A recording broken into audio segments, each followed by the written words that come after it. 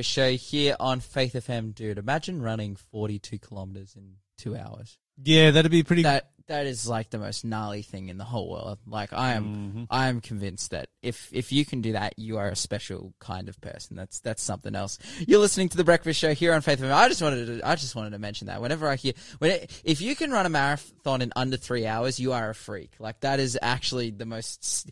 You scare me as a person. Like I am physically scared that you have the capability to do lots of dangerous things if you can run 42 kilometers in under 3 hours. And then, there's Eliud Kipchoge who can do it under 2. You're listening to The Breakfast Show and you're joined this morning by myself. We've also got Lyle in here as well. And you guys have been a little bit quiet on the text line. I know it is start of the year. Everyone is getting back into their routines, but man, you're just not used to having you and I here, Lawson. That's right. They're shy. They've become shy, I think, in our presence, which they're, as you said, not used to. But hey, let's give them our next quiz question. Okay, so here it comes. Fill in the blank. Micah chapter 6 and verse 8. He has shown you, O man, what is good, and what does the Lord require of you? But to do justly, to love mercy, and to something humbly with your God. What is the something? Mm-hmm. Okay, so let me read it again. He has shown you, O man, what is good, and what does the Lord require of you? But to do justly, to love mercy, and to blank humbly with your God.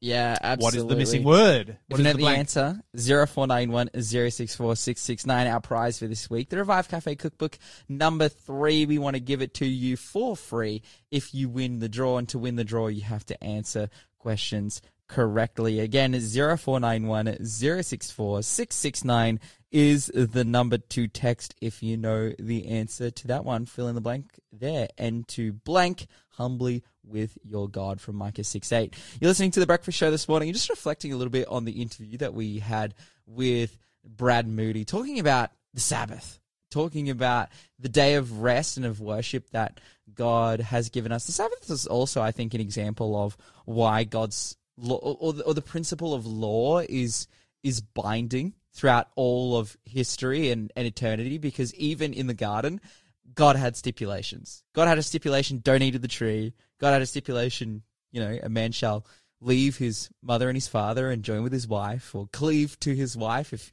you're KJV inclined. And similarly with the Sabbath as well. Like God has always had standards. I think it's like quite almost deceptive or misrepresenting God when people say the law is done away with, like that phrase.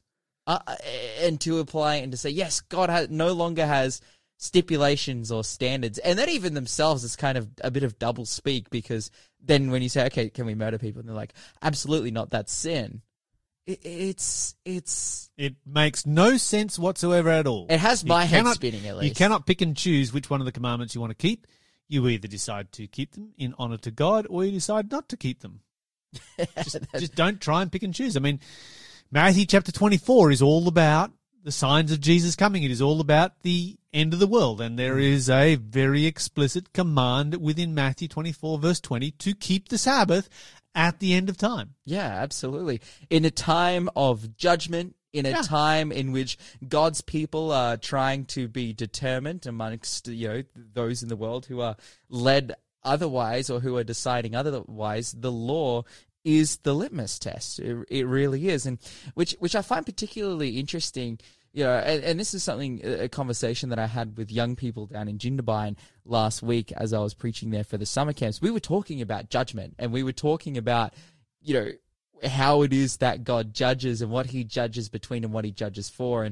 And looking at the sanctuary, for example, and Yom Kippur and the Day of Judgment. And what's made very clear is that God is seeking and searching for our repentance, but it's our repentance that would lead us to then grow and to change, him to work in our hearts and make us more than we are, to keep his commandments, to keep his standards, which we fall very short of as sinful people. And it's so interesting. It's like, yes, God can change us so that we can stop lying. Yes, God can change us so that we can stop stealing, we can stop murdering, or we can stop lusting.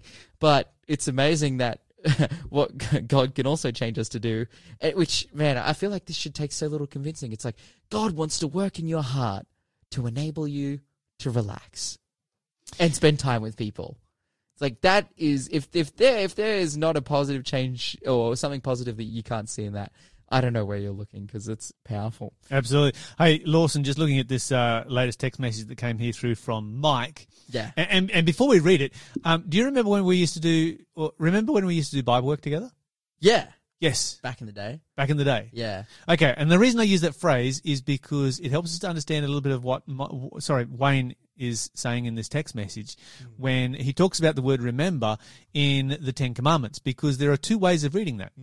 You can read it as a command to remember, or you can read it as a statement of, remember the Sabbath. In other words, it has already existed. It is something that has already been there, because some people say, the Sabbath never existed before Mount Sinai.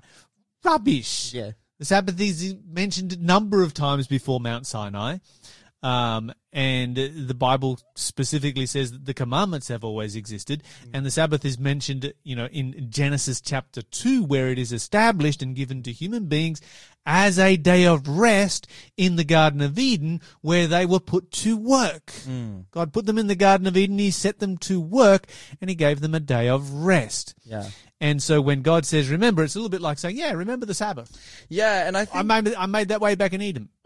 What I think is so interesting as well is when we jump forward in time to the era of the disciples and we read about it in the book of Acts, which the book of Acts and the book of Luke, written, both Acts and Luke being written by Luke, are the most Gentile-focused books in the Bible. Yes. Like Luke is the Gentile-focused retelling of Jesus' life. And then Acts is, the only telling of the book, of the period in which they went to the early church, where they went out to the Gentiles.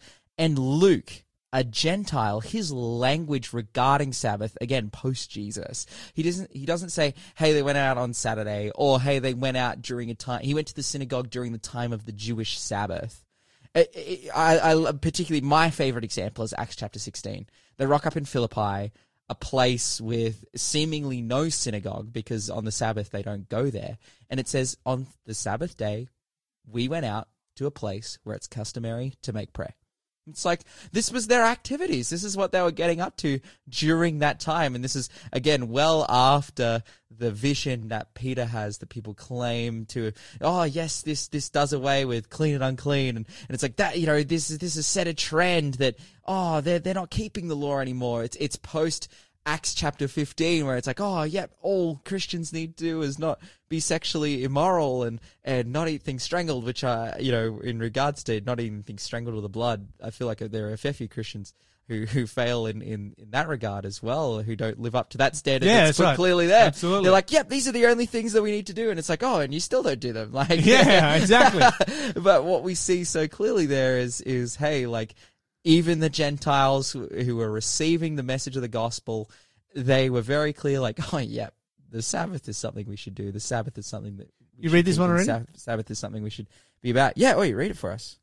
Oh, we read this one. We read that one already. Yep. We read that one. I love how Wayne said there as well. Better put creation first. We also have Chris writing in, the happy diver, Chris, loving the Double L team on the Brekkie Show. So yeah, getting it done early this year as we've returned back, living our best lives here on Faith FM on the Brekkie Show. And you know what? I did give you guys a bit of a hard time. I was like, come on, guys, wake up. And then a flood of text messages came in. So, hey, keep interacting with us.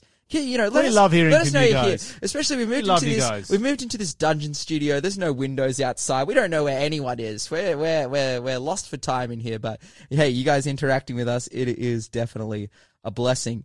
But now we're going to jump into our Bible study. We're going to be talking about all about the Psalms. And yesterday we were giving a bit of an introduction as to what the Psalms are, and very much actually focusing on our favorite Psalms, how they relate to us, what we think about them, how we feel about them, how they have been maybe a blessing to us in the past, and how they can be a blessing to you as well, because it's very much people's experiences and how they're basically praying those things to God. They're singing those things to God. They're like, God, this is what I'm going through. Help me to understand how. Help me to understand why. And I love the point you made yesterday. It's wrestling not in a deconstructive sense, but rather in a constructive sense. Yes. That they're formulating this thought and this idea that they will ultimately resolve in God. God, I'm going through this. This is how I found resolve in you. It's powerful, powerful stuff that we can very much relate to.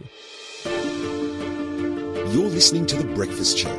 Connect with us on 0491 064 669.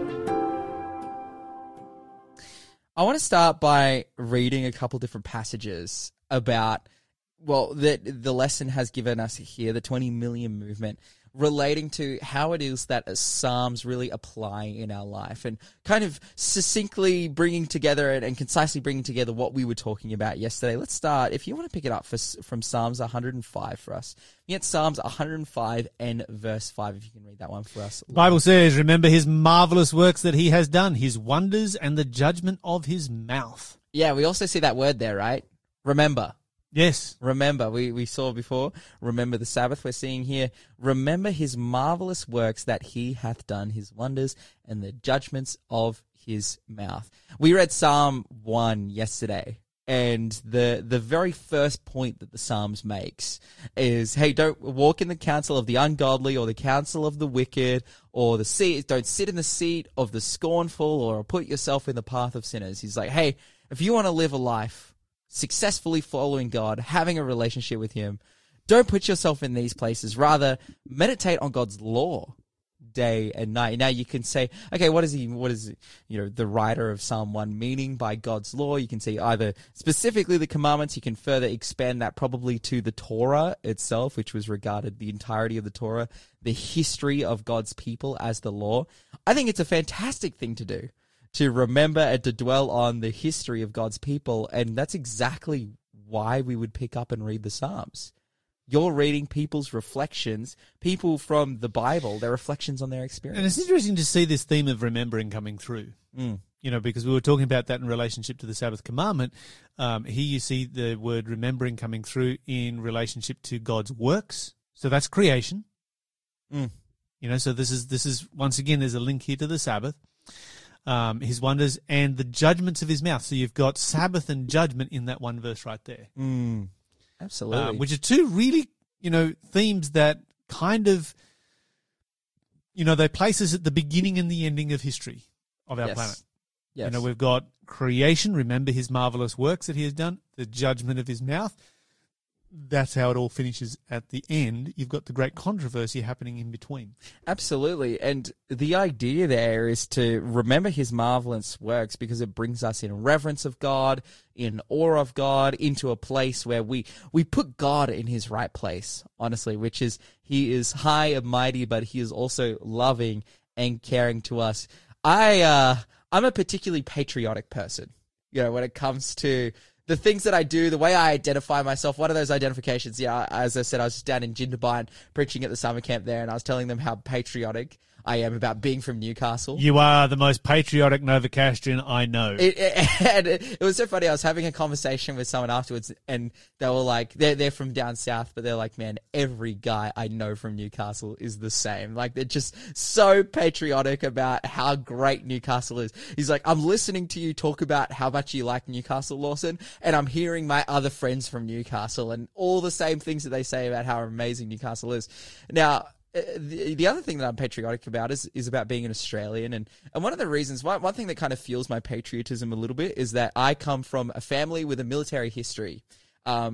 Not myself and not my dad, but my grandfather, he served in World War II, and my great-grandfather served in World War I. Particularly my grandfather, he was shot in World War II. He was shrapnelled. He was on the Kokoda Trail. He was a double diamond commando going behind enemy lines. He got like malaria and scrubtitis, got taken out of that place with holes in him and no hair left on his body, and survived and had 10 kids.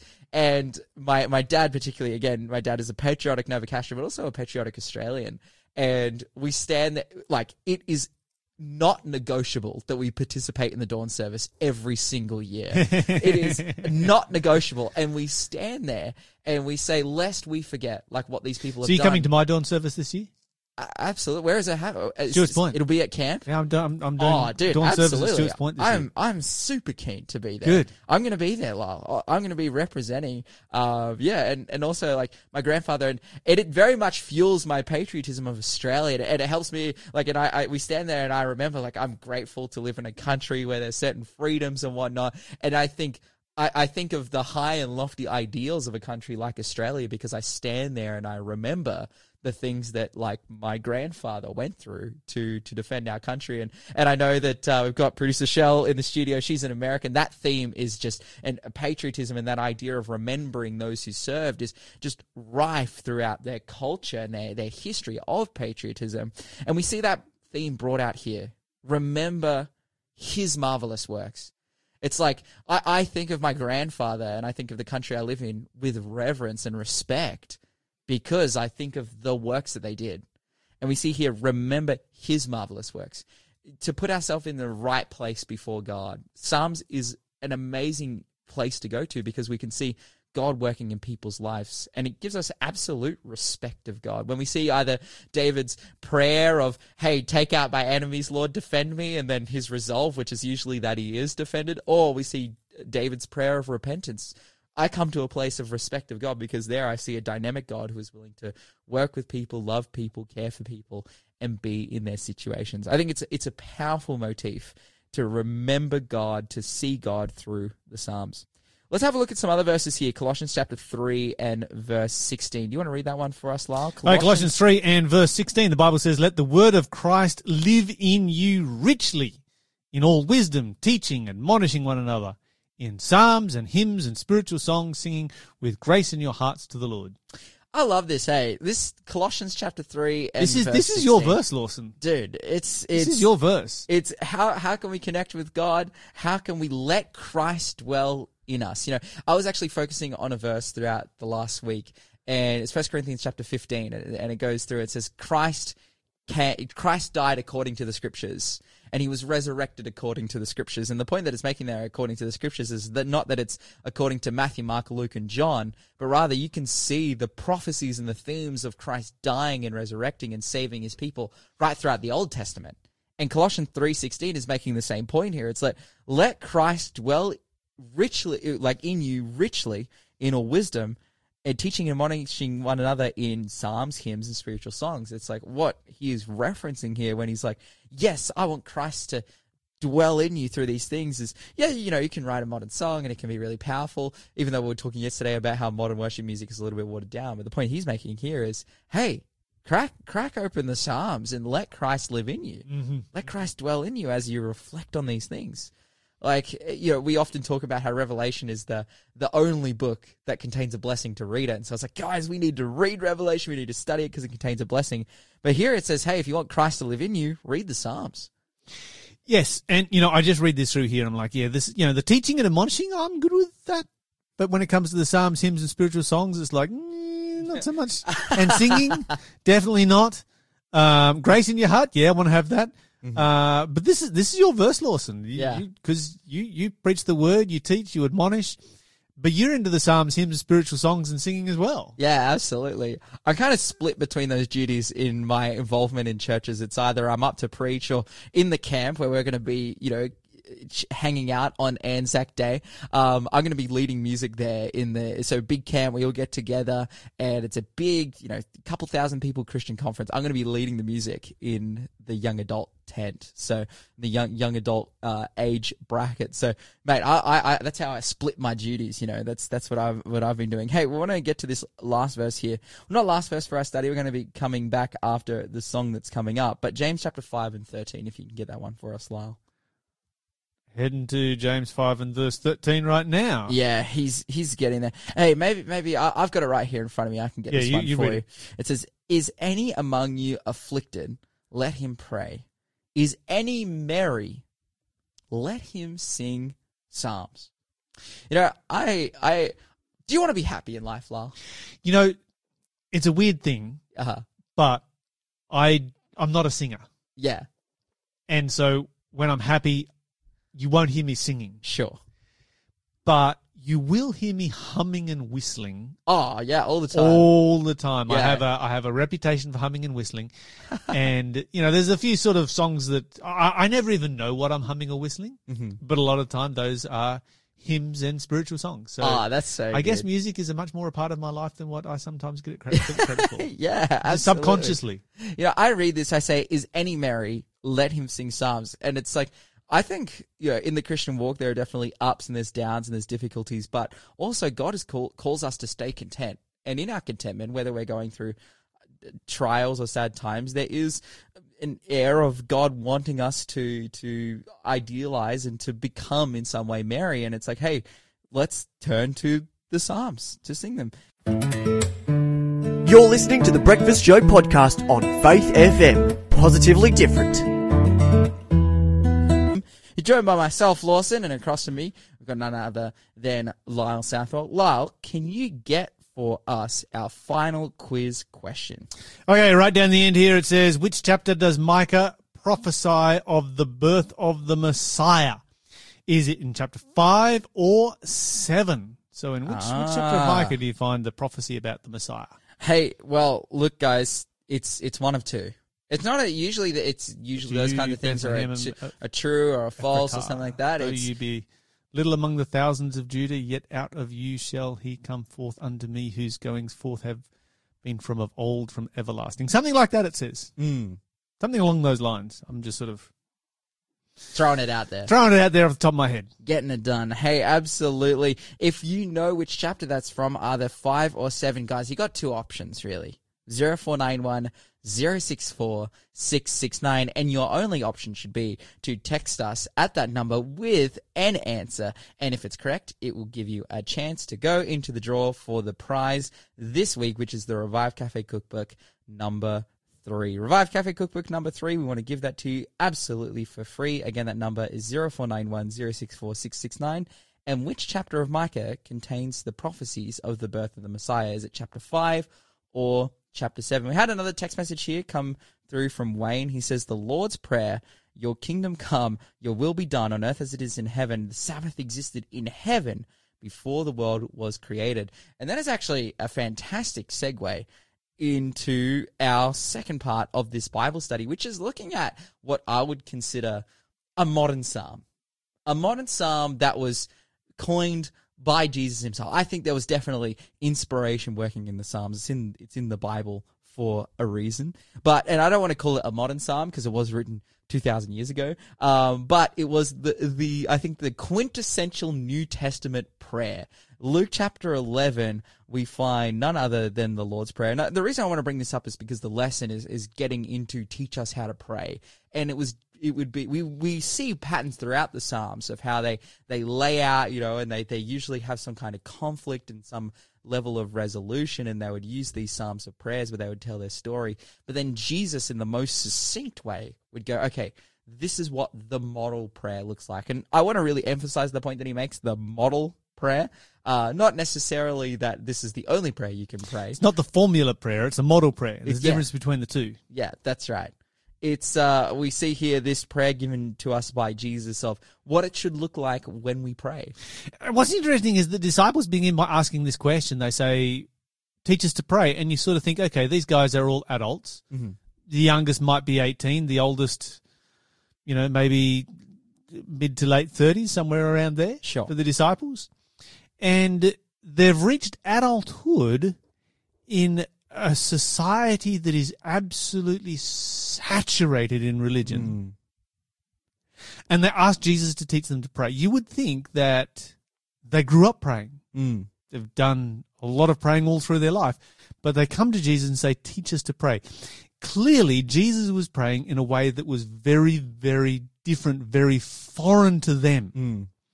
And so they want to learn how to pray like Jesus prayed, rather than how they had learned to pray.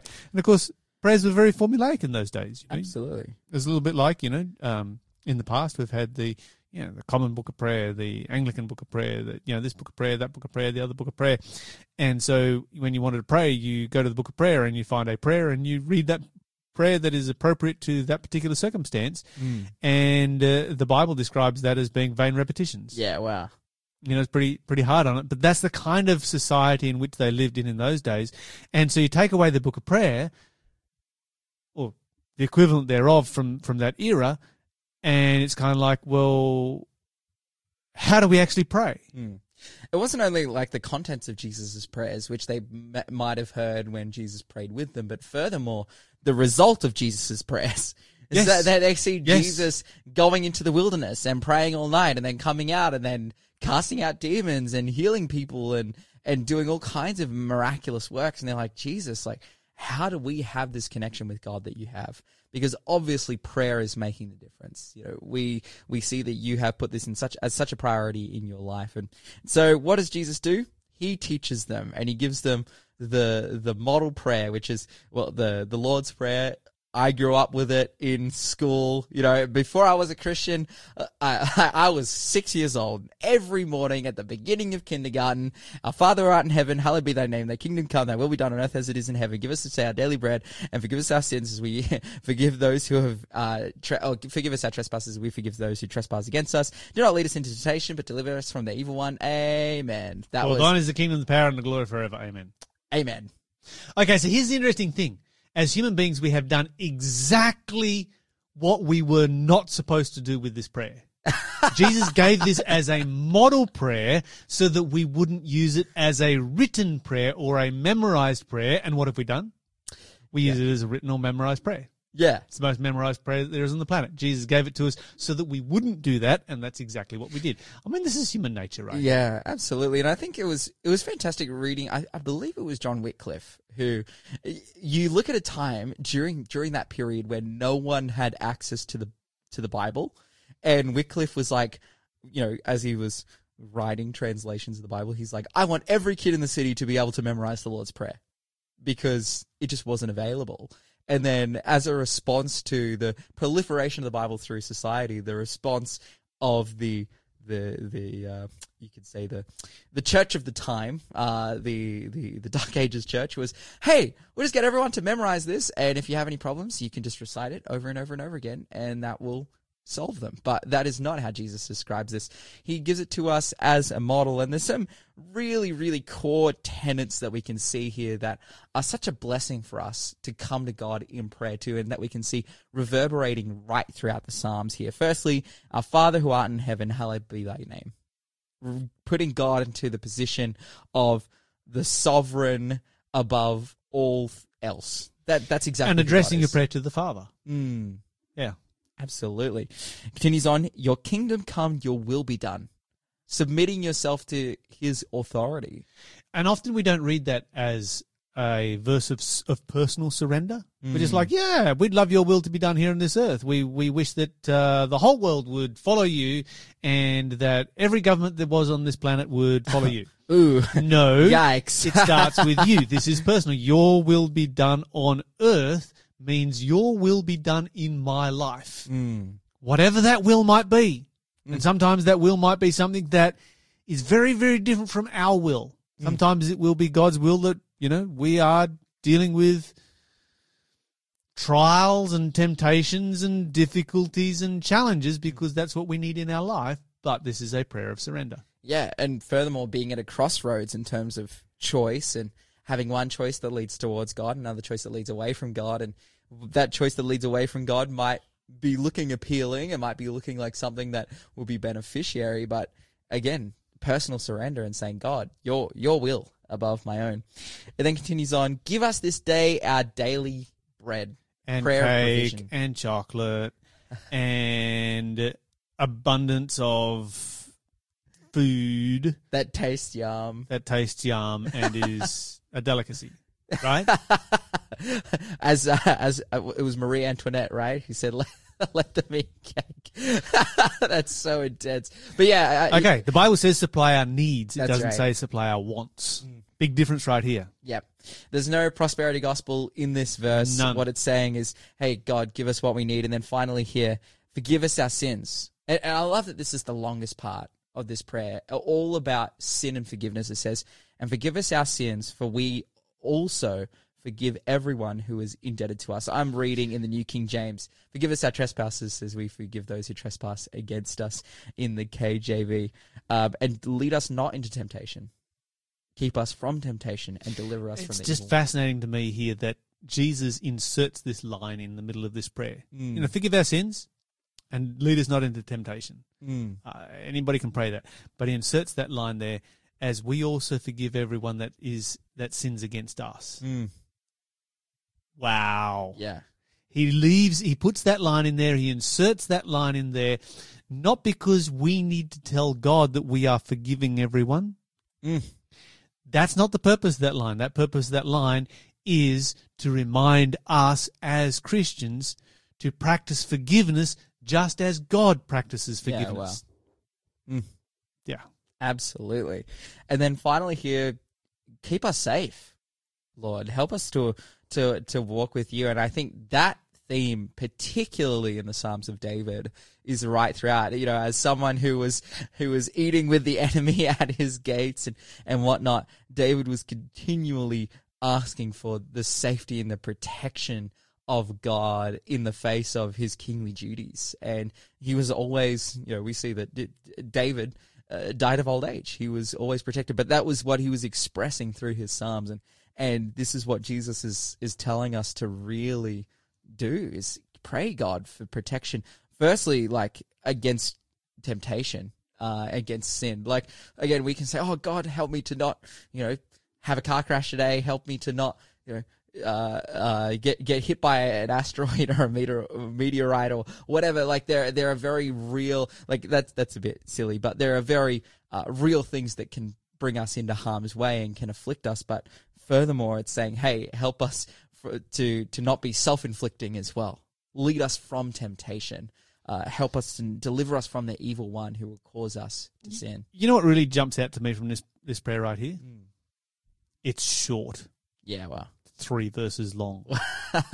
I grew up in an era, and some will remember this era, but when I was a young person, the main prayer at church, if it was less than 5 minutes, you felt like they hadn't said a prayer. They'd cut it short and ripped you off. Wow. So main prayer at church when I was a kid growing up was like 5 to 10 minutes, and sometimes prayed in King James English. Yeah, that's right. You're just kneeling the whole time. Yes. That's powerful. Yes. Kneeling, eyes closed. And this wasn't a time when, people would stand at the front and say, invite those who are able to kneel. It was like, we invite you to kneel. And everybody knelt. Even those who had to be helped back up again. But yeah, the prayer of Jesus here is 3 verses long. It's pretty concise. Yeah, you can rattle it off in about 15 seconds, Lawson, I think.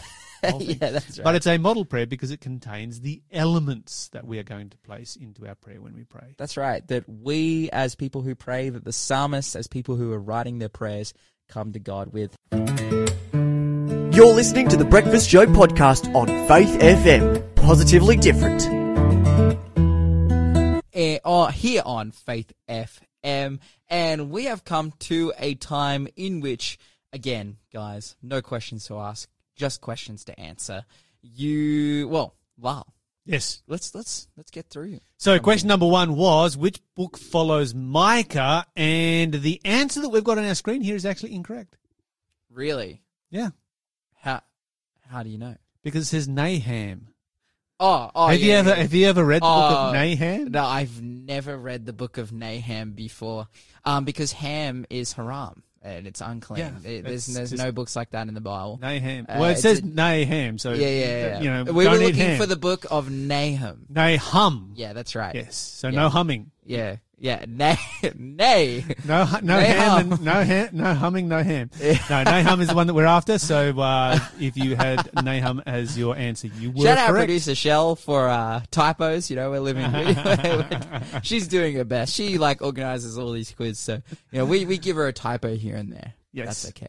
All right, question number 2 was, according to Jeremiah chapter 26 and verse 18, Micah of Moresheth prophesied during whose reign? Who was that there, Lawson? It was none other than Hezekiah. Yes. So Hezekiah was pretty privileged, eh? Yeah. He had a couple of prophets. That's right. He lived in a time where the word of the Lord was was rife. There was definitely a conflict in his life, and conflicts and whatnot. And it's unfortunate that following Hezekiah, you continue to see decline. It's unfortunate that Hezekiah gave birth, or his wife gave birth to Manasseh. Yeah, that's right. It's unfortunate that Hezekiah got an extra 15 years. That's right. He should have just gone to sleep, bro. Then Manasseh would never have been born. Yeah. And that would have been good. But hey, that's a soul for the kingdom lost. Yeah, it's true. It's true. It's true. Yeah. He's going to be there. Hey, absolutely. Amen. Hey, Micah chapter 4 and verse 1. What happens when the Lord comes down from his dwelling places and treads on the high places of the earth? Okay, so this answer was a little bit subversive, and I hope that you were able to pick up the subversivenesses in it. A was the mountains melt. B was the valleys split apart. C was both A or B. The answer is A, and why could it not be B or C? It's actually impossible for it to be B or C. Because valleys don't split apart? Well, by nature, they're already split. Yeah. How do you split something that is already split? Okay, so the answer there is A. Dicing valleys up here. We're splitting splits. That's powerful. Hey, fill in the blank here. Micah chapter 6 and verse 8. He has shown you, O man, what is good, and what does the Lord require of you but to do justly, to love mercy, and to walk humbly with your God. Yes. That is sincerely and truly the path to heaven. There was one character in the Bible, one guy in the Bible. He was walking with God, and he just walked straight to heaven. He walked humbly. His name was Enoch. They were walking around, and all of a sudden God said, hey, we're a bit closer to my home than we are to yours. Let's just walk there. And powerful story. And I feel like, yeah, this is the charge that we've been given as Jesus' followers to do justly, to love mercy, and to walk, to tread, to walk beside God humbly. And I love that too. Do justly and love mercy, as well as we were talking about the model prayer, the Lord's Prayer, and how much of a focus there is of, hey, don't just seek forgiveness from God. Don't just say, hey, God, help me to find, resolve for my issues, but hey, also forgive others who have sinned against you. Indeed. Okay, the final chapter, the final question was, which chapter does Micah prophesy of the birth of Messiah? Is it chapter 5 or 7? And Micah chapter 5 and verse 2 says, but you, Bethlehem, Ephratah, though you be little among the thousands of Judah, yet out of you shall come forth unto me he whose goings forth, he who is to be ruler in Israel, whose goings forth have been from of old, from everlasting. Powerful. You are listening to The Breakfast Show. I have one more text that I want to wrap up with from Wayne. He says, my devotion, the first sentence I ever wrote was, I love you, Mum and Dad. Nice. My mum and my dad were my teachers. My first prayer I ever prayed was to Jesus. He taught me how to pray. Jesus is my teacher. Matthew 23, verse 10 to 12, it says here, and do not be called teachers, for one is your teacher, the Christ. Amen. Where would we be without Jesus, our teacher? Without prayer, how would we praise our Lord in love and thankfulness? Prayer is a living and walking with Jesus. Galatians 5:16, the Bible says, walking in the Spirit. I say then, walk in the Spirit, and you shall not fulfill the lust of the flesh. For the flesh lusts against the Spirit, and the Spirit against the flesh, and these are contrary to one another, so that you do not do the things that you wish. But if you are led by the Spirit, you are not under the law.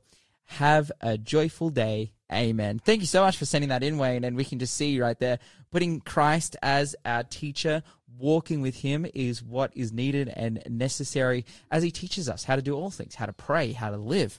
I've got a book that I'm giving away here. It's called At Jesus' Feet, The Gospel According to Mary Magdalene by Doug Batchelor. And it's all about, feet, walking, learning from Jesus, putting him first in our lives. It's not the Gospel of Mary Magdalene, just so it's not, we're not Gnostics. No. It's a book about Mary Magdalene, kind of from Mary Magdalene's perspective, learning about grace mercy at the feet of Jesus. That's right. If you want this, 0491 064 669. Text the word book. The first texter through will get it absolutely for free. Again, that number 0491 064 669. Guys, thank you so much for joining us today. And remember, today to do justly, to love mercifully, and to walk humbly with your God, and you will grow strong in Jesus Christ. God be with you till we meet again. God be with you till we meet again. Thanks for being a part of the Faith FM family. Join our community on Facebook or get in touch at 1-800-FAITH-FM.